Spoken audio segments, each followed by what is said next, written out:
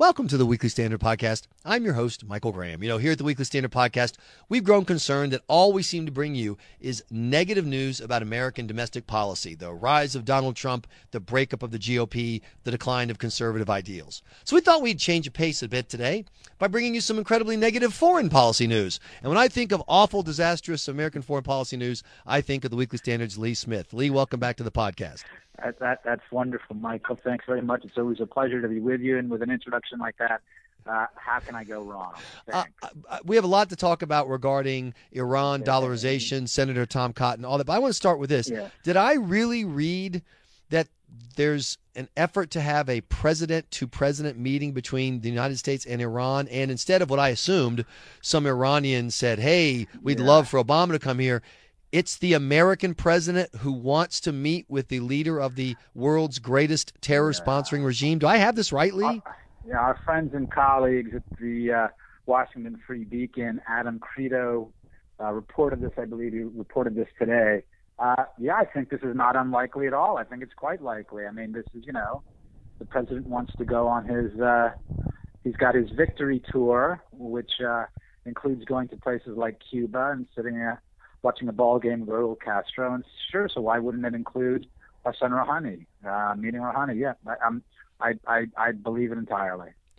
I myself right now have no way of verifying the story, but it hardly surprises me. I don't think it should surprise anyone. And look, many people, we might find ourselves, I wouldn't say in the minority, but there's certainly going to be a lot of people who think this will be sensational if the president goes to Tehran and sees Rouhani. Sure, people see that as a singular triumph of diplomacy or well, then let me ask you the world. Then let me ask you this way: is the best thing that has happened to Iran in 30, 40 years the Obama presidency? Because I'm trying to think of any part of the regime, the murderous regime's agenda and ideology, that is worse off today than it was 7 years ago.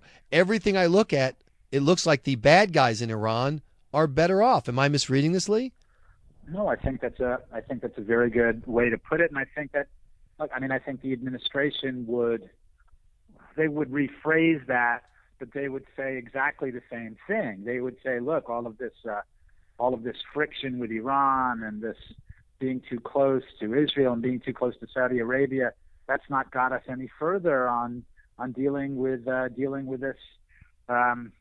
the Islamic Republic. So we need to try something new. We need to open up to them, and of course that's how the Obama White House would talk about it.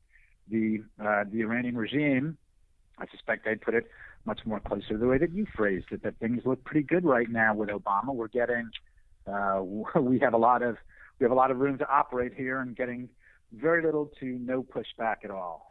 So the Iranians do a ballistic missile test that's a violation of the UN agreements. The President of the United States and the administration refused to even acknowledge it.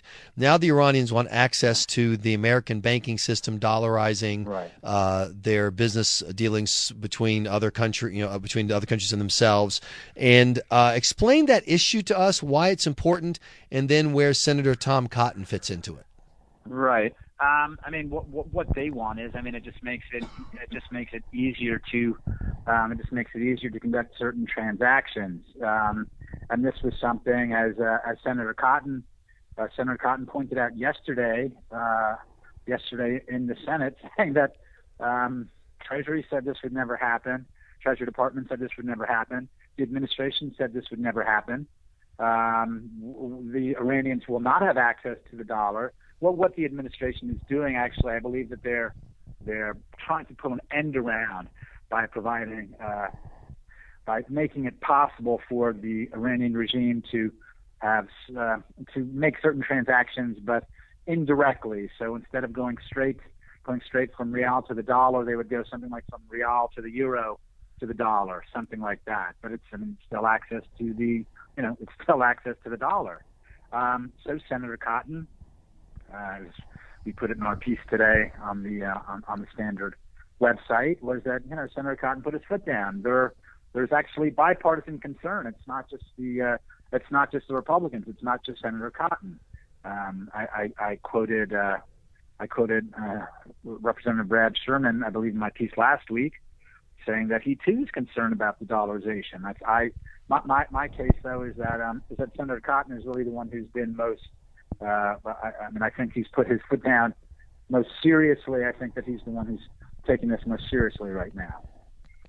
Well, I don't understand how we went from the administration saying absolutely not.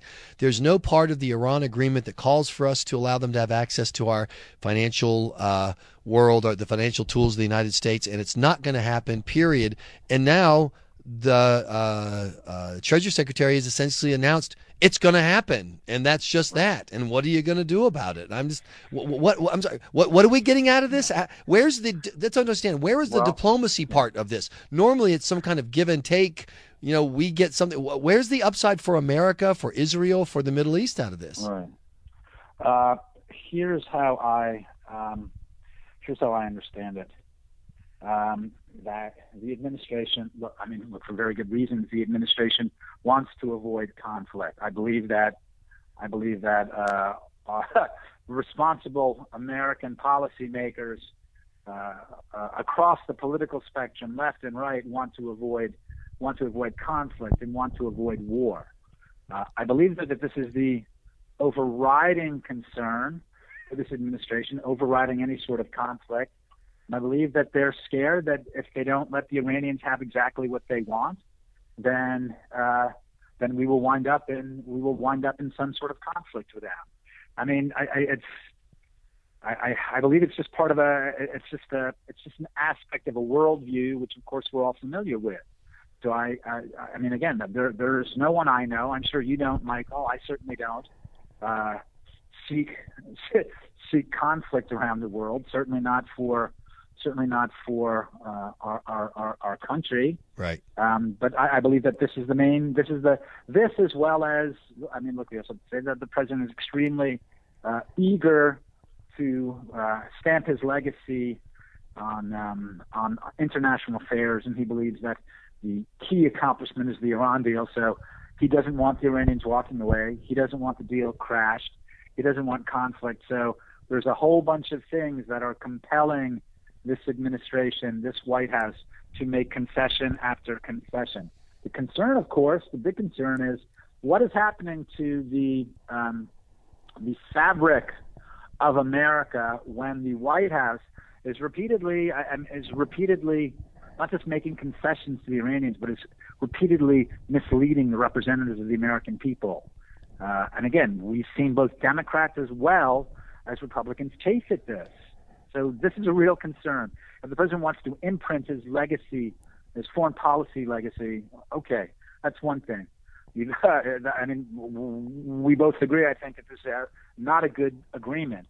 But the effect it is having on the American political system, our political consensus, I think the effect is horrific. And it appears that the president's just going to have his way, period, because the Democrats in Congress will, in the end, stick with President Obama no matter what.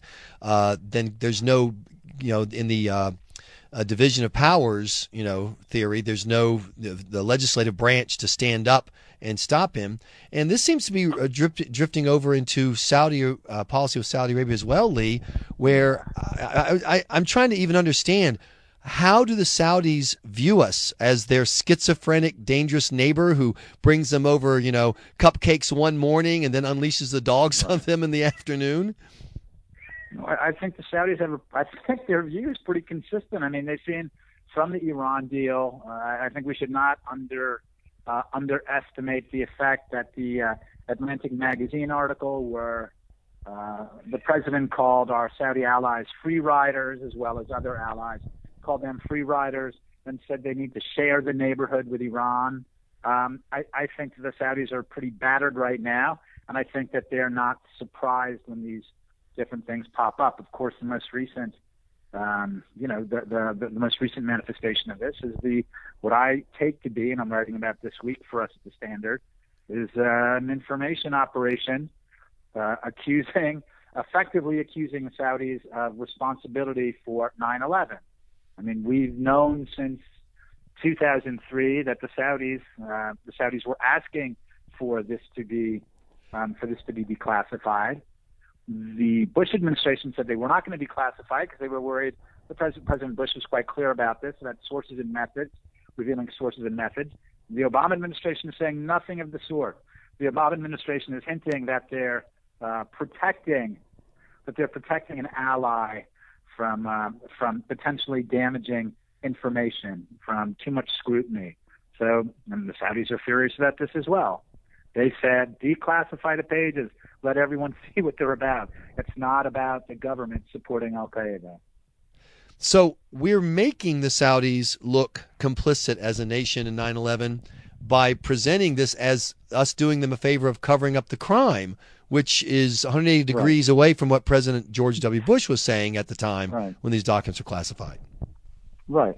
Yeah, I mean, look, we know that there were Saudi citizens. I mean, there were 15 Saudi citizens on the plane, and they were all commanded by Saudi citizen Osama bin Laden, and there were Saudis who gave money and who supported al-Qaeda. There's no doubt about that. The point here is that the administration has created a context where they're now suggesting that it was the Saudi government. And the reason they're doing this, I mean, it's a political campaign, right? They're driving up Saudi's negatives to make their candidate, Iran, look better. They can't sell Iran on its own because of what the Iranians are doing. And everyone sees what the Iranians are doing. So if they can't sell Iran, they're going to try to drive up Saudi's negatives. That's what's happening. Yeah, that is a great analogy, and it's one that I can get my mind around. So let's stop right there while I finally understand something, Lee Smith. Thanks so much for joining us. We appreciate your time. Thank you, Michael. You've been listening to the Weekly Standard Podcast. Please be sure to check weeklystandard.com regularly for podcast updates. I'm your host, Michael Graham.